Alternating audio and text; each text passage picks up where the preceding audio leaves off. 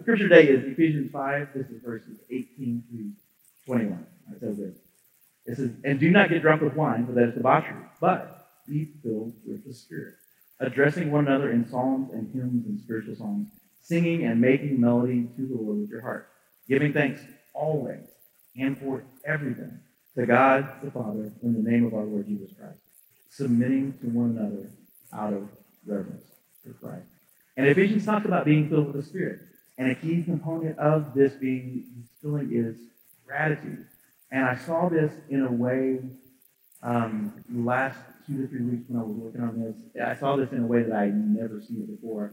And if I can do anything today, what I want to do is I want to blow your mind a little bit with just how deep gratitude goes. So here's what I want you to do today. I want you to think about Thanksgiving in a new way, to understand that it is actually a huge deal. It can really help us. And I'm stealing a bit of this from business material from my spirit animal doctor, Timothy Keller. Okay. So here in Ephesians, in the passage that we read, there are 3 pieces of being filled with the Spirit. One is Paul actually compares it to being drunk and says, no, don't get drunk. There's a better way to do this. And he compares it and gives us three ideas.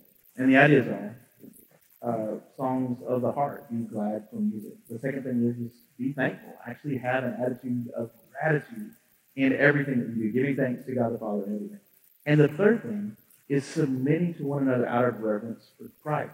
And he goes into great detail in this, and it's the very basis for all of Ephesians chapter 6, talking about right and ordered relationships with husbands and wives, with parents and children, with employers and employees. And he talks about basic human relationships and says, you know, if you get this right, this is a key to being filled with the Spirit.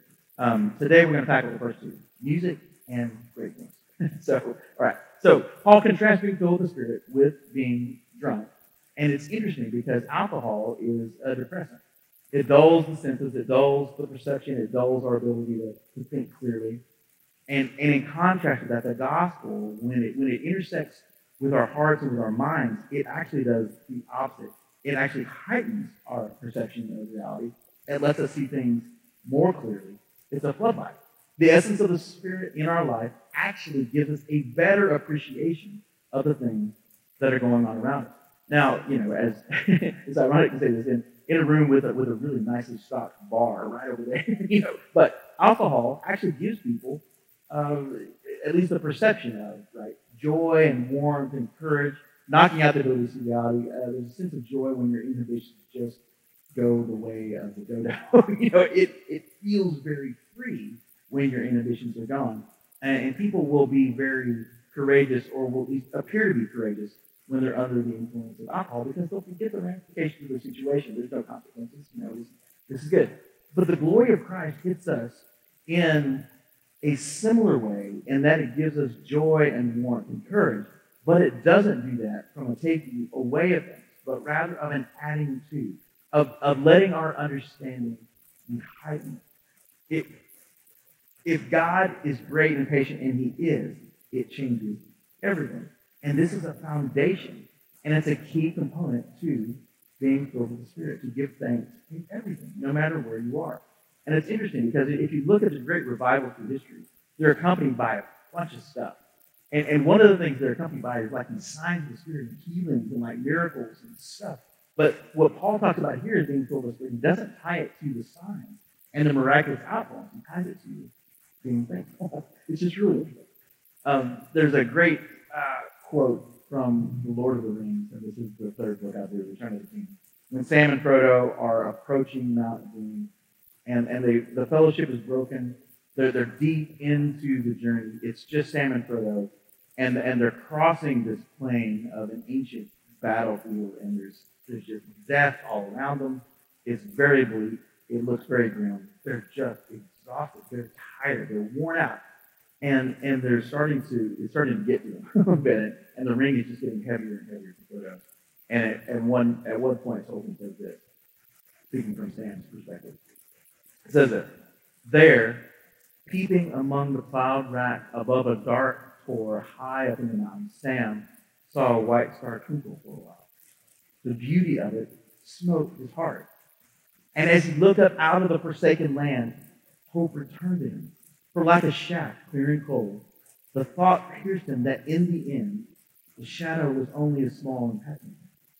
There was light and high view forever beyond its reach. And I love this idea. I love this thought that even in a situation where it looks bad on paper, we can be filled with hope. That we can be filled with gratitude. And we can know that everything is not lost. And we can be thankful even in the midst of, even in the shadow of doom, as it were. And there are two ideas. There are two ideas with this. And one is that it's the hope that Tolkien has. It's the idea that Paul leads us to, that we can be thankful, we need to actually have gratitude in everything. And the other is, how to say it, a sense of defiance. It's rooted in ourselves. It's all about me, right? And there's a difference between defiance and hope. You know, the defiance is I can do it, and I'm going to do it no matter what. And I'm just going to do it out of my own strength. There was when I was in college at OU, I took a class in classical mythology, and the professor was a guy named Dr. Doty, which is an unfortunate name, but he was a smart guy. And he was walking us through the Odyssey. And at one point, we get to the point where Odysseus encounters a thing in his journey called, there's a place where he encounters Scylla and Charybdis. Now, one was a giant whirlpool sucking ships to their doom. The other was a giant sea monster. And what Odysseus is trying to do is he's trying to thread the needle, right? He's trying to get right in between these two things so he's not destroyed by either one. And it's not a given that this is going to happen. So, you know, it's literally where the phrase between a rock and a hard place comes from. You know, the rock of the monster and the hard place of the whirlpool, or between the devil and the deep blue sea. It's the monster and Charybdis, which is two things coming together. So his men are terrified. They're scared to death. They're basically going, dude, you led us to this. What is wrong with you? Did you fall down and hit your head? You know, what's going on? And Odysseus is trying to encourage them, and so he gives this speech, and it's a very different speech than what we get from Tolkien. So he says this. He says, friends, hitherto we have been in no wise ignorant of sorrow, yet even thence we have made our escape through my valor and my counsel and my wit.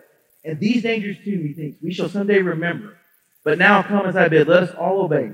Do you keep your seats on the benches and smite with your oars the deep surf of the sea. And he's trying to encourage them to get through this. Trust me, I know I'm going to get through this. But it's basically my valor and my counsel and my wit that's going to get this done. And Dr. Doty went off on this little speech. I've never seen anything quite like this. He stopped talking about Odysseus and started talking about us and started talking about himself. And he said, listen, this is the key to life. This is the secret. This is the thing. I'm going to give it to you right now. And he said, this is it. He said, you got to understand what Homer is saying. And this is not what Homer is saying, but this is what Dr. Doty was saying, right? He basically stood up and gave this speech, and he was completely impassioned. And he said, look, life is meaningless. Life is meaningless. And you've got to get to this point where you recognize there's death over here and meaningless over here, and you just got to decide, with my own valor and my wit and my own courage and my own self, I am just going to decide to endure, and I'm just going to decide to get through it, even though life is meaningless. And I got to tell you, as a 17-year-old kid sitting in this class, I was going, with our face palm, because that's a terrible answer. That's a horrible, horrible answer. Is that like life is meaningless, but just, accept that it's meaningless in the face of it and say it doesn't matter because of your stupid pride? Is that the best? God, I'm like, really? That's your answer to life? That's a terrible, terrible answer. And even at 17, I wasn't buying. I'm going, man, that's just empty and hollow and weird. And what are you doing? It's like, this is just really, it was really interesting. And I'm just trying to imagine, your stupid pride is a terrible answer. And not to be mean, but I'm trying to imagine, his parents trying to deal with this idea as, a Dr. Doty toddler. He's 3 years old. He's exhausted. He's tired. And on one side it's his parents, and on the other side it's the horrible nap. And he's shaking his fist. I'm not going to go to sleep. I'm not going to go to sleep because reasons. Because of life. I'm not going to do it. It's like, dude, go to bed. Go to bed. It's not the only answer. This is not the only answer. But apart from the gospel, this is often where we land. This weird sense of defiance. This weird sense of, I'm going to stand up against this thing that I don't like. Why? Well, because I'm standing against it, and there's no real thing.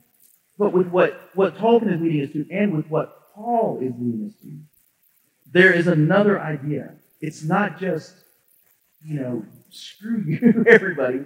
It's we can actually look at something real. We can actually have a hope that is based on something actual.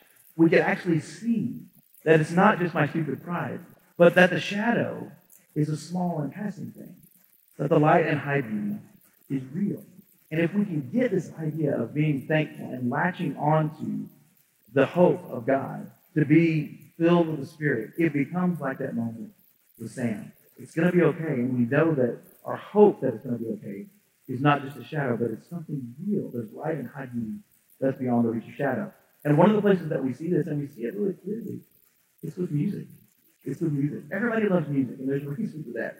Music is great. And in this room, often people will come and they'll experience music. They'll experience a great concert.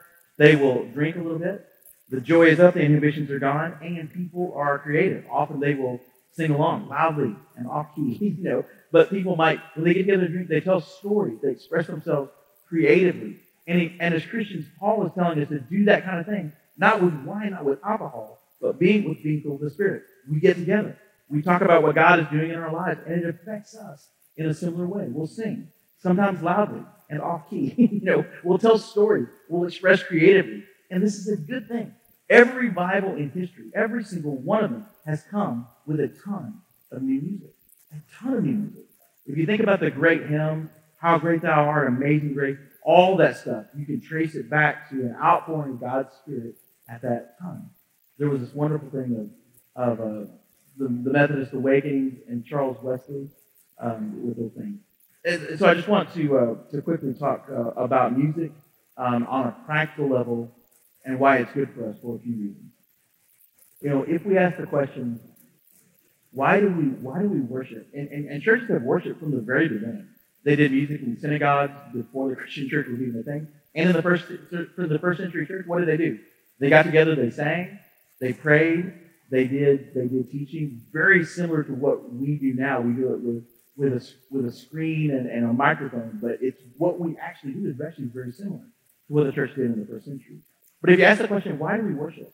It's not because God is nervous or because he's unsure of himself and we're trying to buck him up a little bit, we're trying to make him feel better about things. It's actually good for us. And it actually aligns us and orders us in the truth and in real things, in the hope and the gratitude that we're talking about. But it's not about us, it's about him. So here are a few things about music and worship. The first thing is, if you think about just your day-to-day life, or I can say this, if I think about my day-to-day life, it is often all about me. It's the things that bother me, it's the things that I'm doing, it's the stuff that I'm working on. But for 20 minutes in a corporate worship service, it's not about us. It's not about us, just for a few minutes. And man, that's a good thing. It's a good thing for me. It's really healthy. This isn't about us. Just for a few minutes. It's about God and his majesty and his glory. And if we can set ourselves aside, even for a few minutes, it can really reorient us in a really healthy way. Second thing that's really fun about music and especially corporate music, is that it's something that we can do that's in common. Look, if we just put words on the screen that we think we have back, so thank you to the guys for getting the screen going. Yay!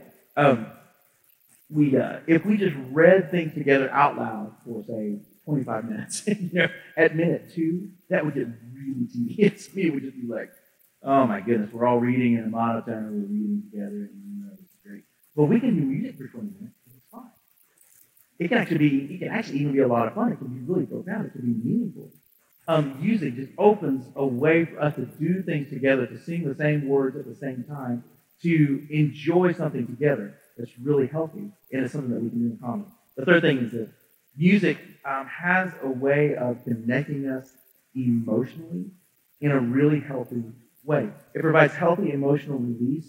It provides a place for emotional expression and content, but it does that under the covering of God's love. And in the context of worship, it balances emotional stuff in a way that's really interesting. Because look, the problem with emotional introspection It's this, not to put too fine a point on it, but ultimately it's really selfish, right? It's about me and my feelings, and I'm feeling this way. And let's unpack my feelings. Let's sit with me and my feelings and the meanness of my me feelings. And and at some point you're gazing at your navel. At some point this turns a corner, and it's not as good for us as it could be, right? But if we engage our emotions and really engage them, I'm not saying have to, but if we do that, and we can have that surrounded by and accompanied by God's love for us, His word to us, His truth for us, it's an excellent reminder, and it packages our emotions in a way that we don't get to in the other way. It's not just we're in the bus stop crying in the rain, all by ourselves. It's like, no, we're letting our hearts reorder in His presence, and it can take us emotionally from bad place to good place, and it can do it very quickly, and it can be really healing for us and really good for us. David in the Psalms, there's 150 Psalms, in 100 of them, David is in distress, right? He's upset about something, just like we are, and very quickly, he puts that in the context of worship, and he's okay. A verse and a chorus, and he's doing better. And it's not just spin. He's actually experiencing this. He really is experiencing this. And we can too. We really can. It can be the Tolkien quote. We can have in music and in worship the moment where we're in the land of darkness and a star shines through, clear and cold, and reminds us of the real world again. We can see things beyond the things. Fourth thing about music that's really fun is it teaches us about service, especially worship music. It's never about itself, but you see this particularly in harmony or in instruments that are more supportive. Unless you're Victor Wooten, the bass is not about itself. It's about serving. It's about serving the song. It's about serving what's happening, and it's really nice. If we had more time, I'd have Anna Marie come up here and sing a harmony line without the melody. And it just sounds odd. It just sounds strange. And then you sing it with the melody, and it's beautiful, right? Because the harmony is not about itself. It's about serving the larger context of the song. And this service that's not about itself becomes beautiful. Fifth thing is this, that is a fun thing about music. Great creativity, things that we really enjoy, stuff that's done excellently or well, that captures an aspect of the truth. It's an open door for invitation, right? I mean, how many times do you have a conversation like this? I saw this great movie. Oh my goodness, you need to see the great movie. Or it's like Marty. Every week we'll have people will drag other people here that they saw a band, they love the band, and they want other people to see the band. We love to share it when we see something or experience something good. And I'll just take 10 seconds to do this. Yesterday, Karen Evangelist and I went and saw the new Disney film Encanto. It was extraordinary. You should go see it. Run, don't walk. It was absolutely spectacular. It's the best thing I've seen in a long time. And my first instinct when I saw it was I wanted to share this with somebody. I wanted to tell people about it. I wanted to talk about it. Because our joy gets bigger when someone else loves the things that we love. And worship and music can be an extraordinary vehicle for this. The other thing the other way that music just helps us practically is art. I would say art at its best is not done for its own sake, right? It's leading us somewhere. It's a reflection of beauty or truth. It's pointing to something beyond itself. And in art that is exploring an ordered relationship with God, even altering attempts can have an extraordinary and a lovely result. It ties naturally to gratitude. The Psalm itself says to enter His gates with thanksgiving. The last thing about music is this. I actually spent some time thinking about a philosophy of music. And so many people talk about how music can connect us, and music can be an emotional vehicle, and it can be this communal experience, and it represents truth, it can point to different things. And at some point it occurs to me that my own philosophy of music has a radical element to it, and it's this: music is an open door to God. It is an open door to God. Even so-called secular music can often be an open door to God. Some of the classical stuff that Karen plays, it's so beautiful, it's so true, that it points you to the divine. It just leads you to things beyond ourselves. So one of the things that we can do to be full of the Spirit, and that I'm incredibly thankful for, is the gift of music. I'm very, very grateful for it. Second thing is this, and this will be much shorter. The primary piece of being filled with the Spirit is the idea of giving thanks, of being grateful, no matter where you are or what has happened. It's just this idea of contentment. And the key of contentment is, Gratitude, be thankful. And that sounds simple. That sounds silly. But if you think about it, and if you peel back the layer to any extent, there's really something amazing there. A dear friend of mine had actually put his mom into a care facility. She was going through some dementia, and it was just a very long goodbye. And it was just really a tough road, and it lasted a couple of years.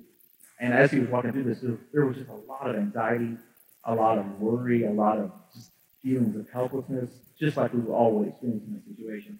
And at some point, he came to a place, and he talks about this sometimes, where he said, what I would do is every night, I would think about the day, and he said, and I would deliberately, intentionally fasten on gratefulness. I would say, you know what, I have a lot to be thankful for, and here it is.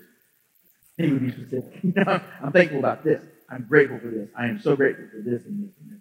And he said it just reordered it just changed his thinking. It changed his perspective. It gave him a lifeline to hang on to. And even in the midst of that, when he was in a lot of distress and there were just a lot of circumstances that were tough for him, gratitude itself became an anchor and a foundation for him to be okay and to walk through this. And it was just an incredible thing. It was just a source of power. And again, looking at the idea from gratitude, two ideas. There's grateful and then there's ungrateful. And I ever seen this before this last week. In Romans 1:21, it says this.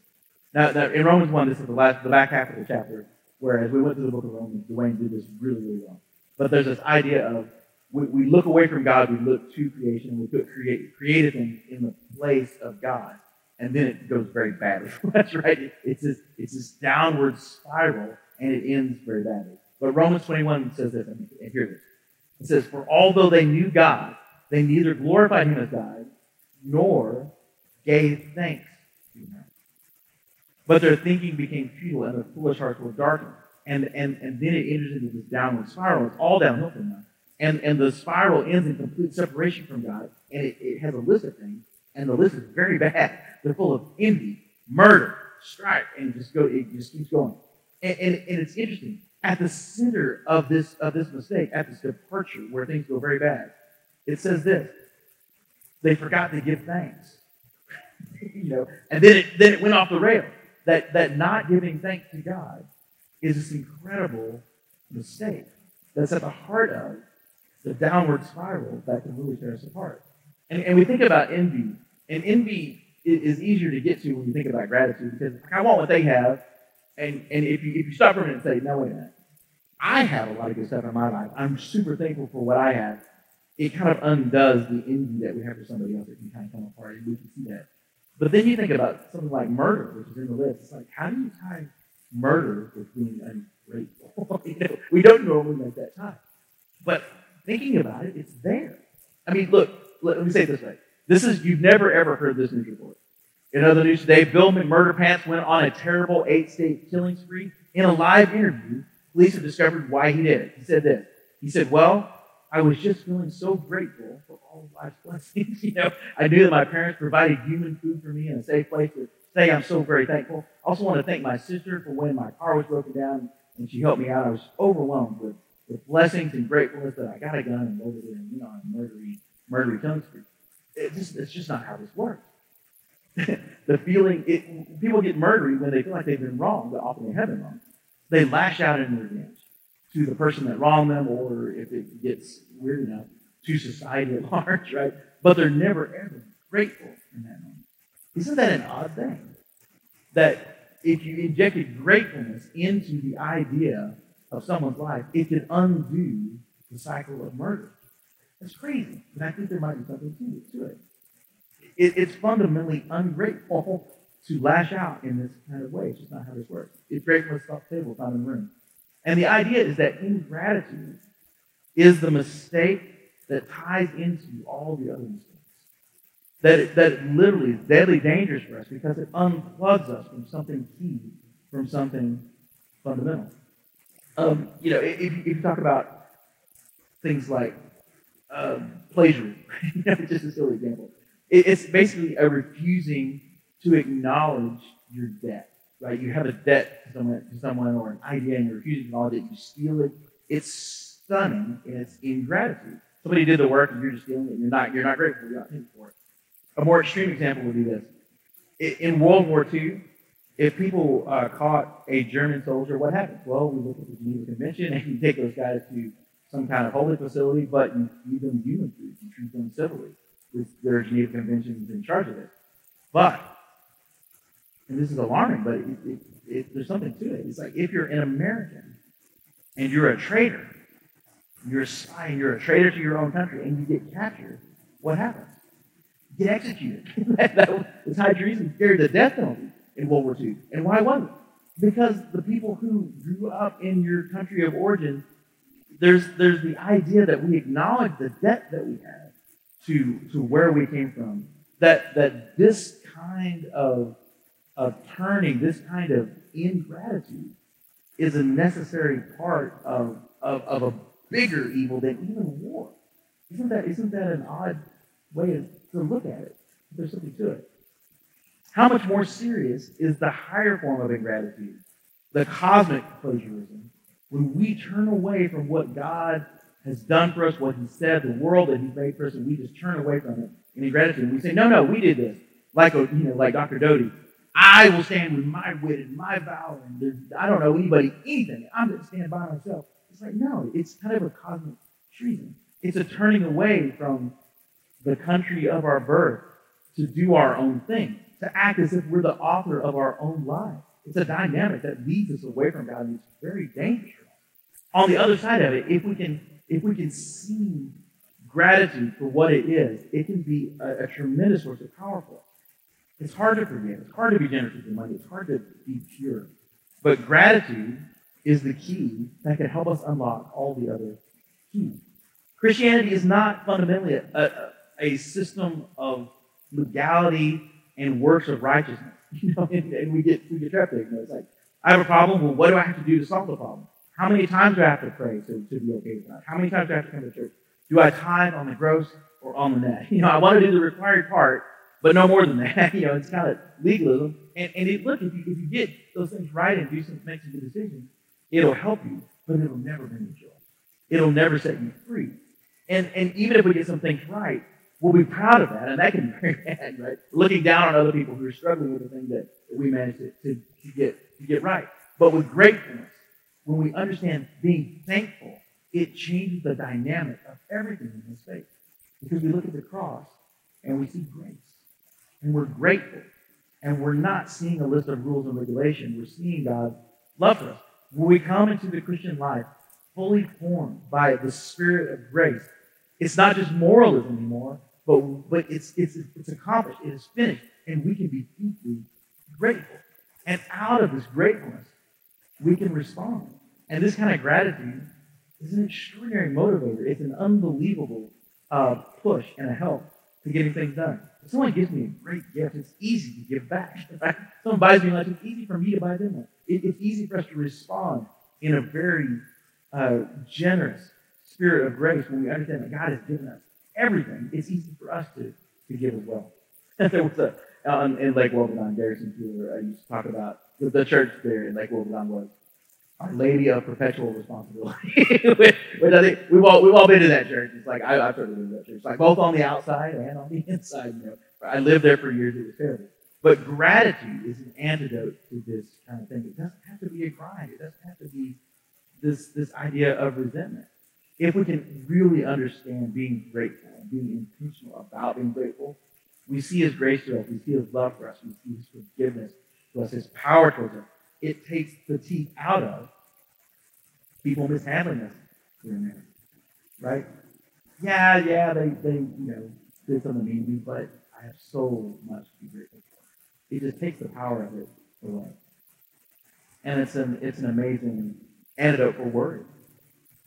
I'm grateful for what God did yesterday, for what He's doing today, but I'm also going to be grateful for what He's doing tomorrow, and it can take the teeth out of worry. It's a great antidote for guilt. I'm grateful for that. I don't have to carry this anymore. Thank God.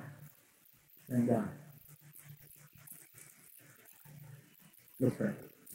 Father, thank you for everything that you've done, and honestly, thank you. Let us see thankfulness and thanksgiving and gratitude with new eyes. I pray that you would just remind us of specific things that we have to be thankful for, and that you would lead us to this in a new way.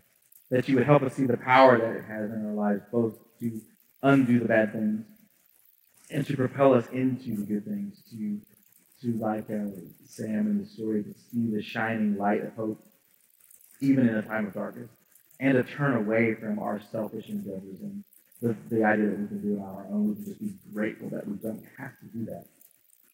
Lord, I just thank you for everything that you've done, for everybody in this room, for the wonderful relationships and the people that are represented here. And I just thank you for everything that you're going to do as we go. In Jesus' name, amen.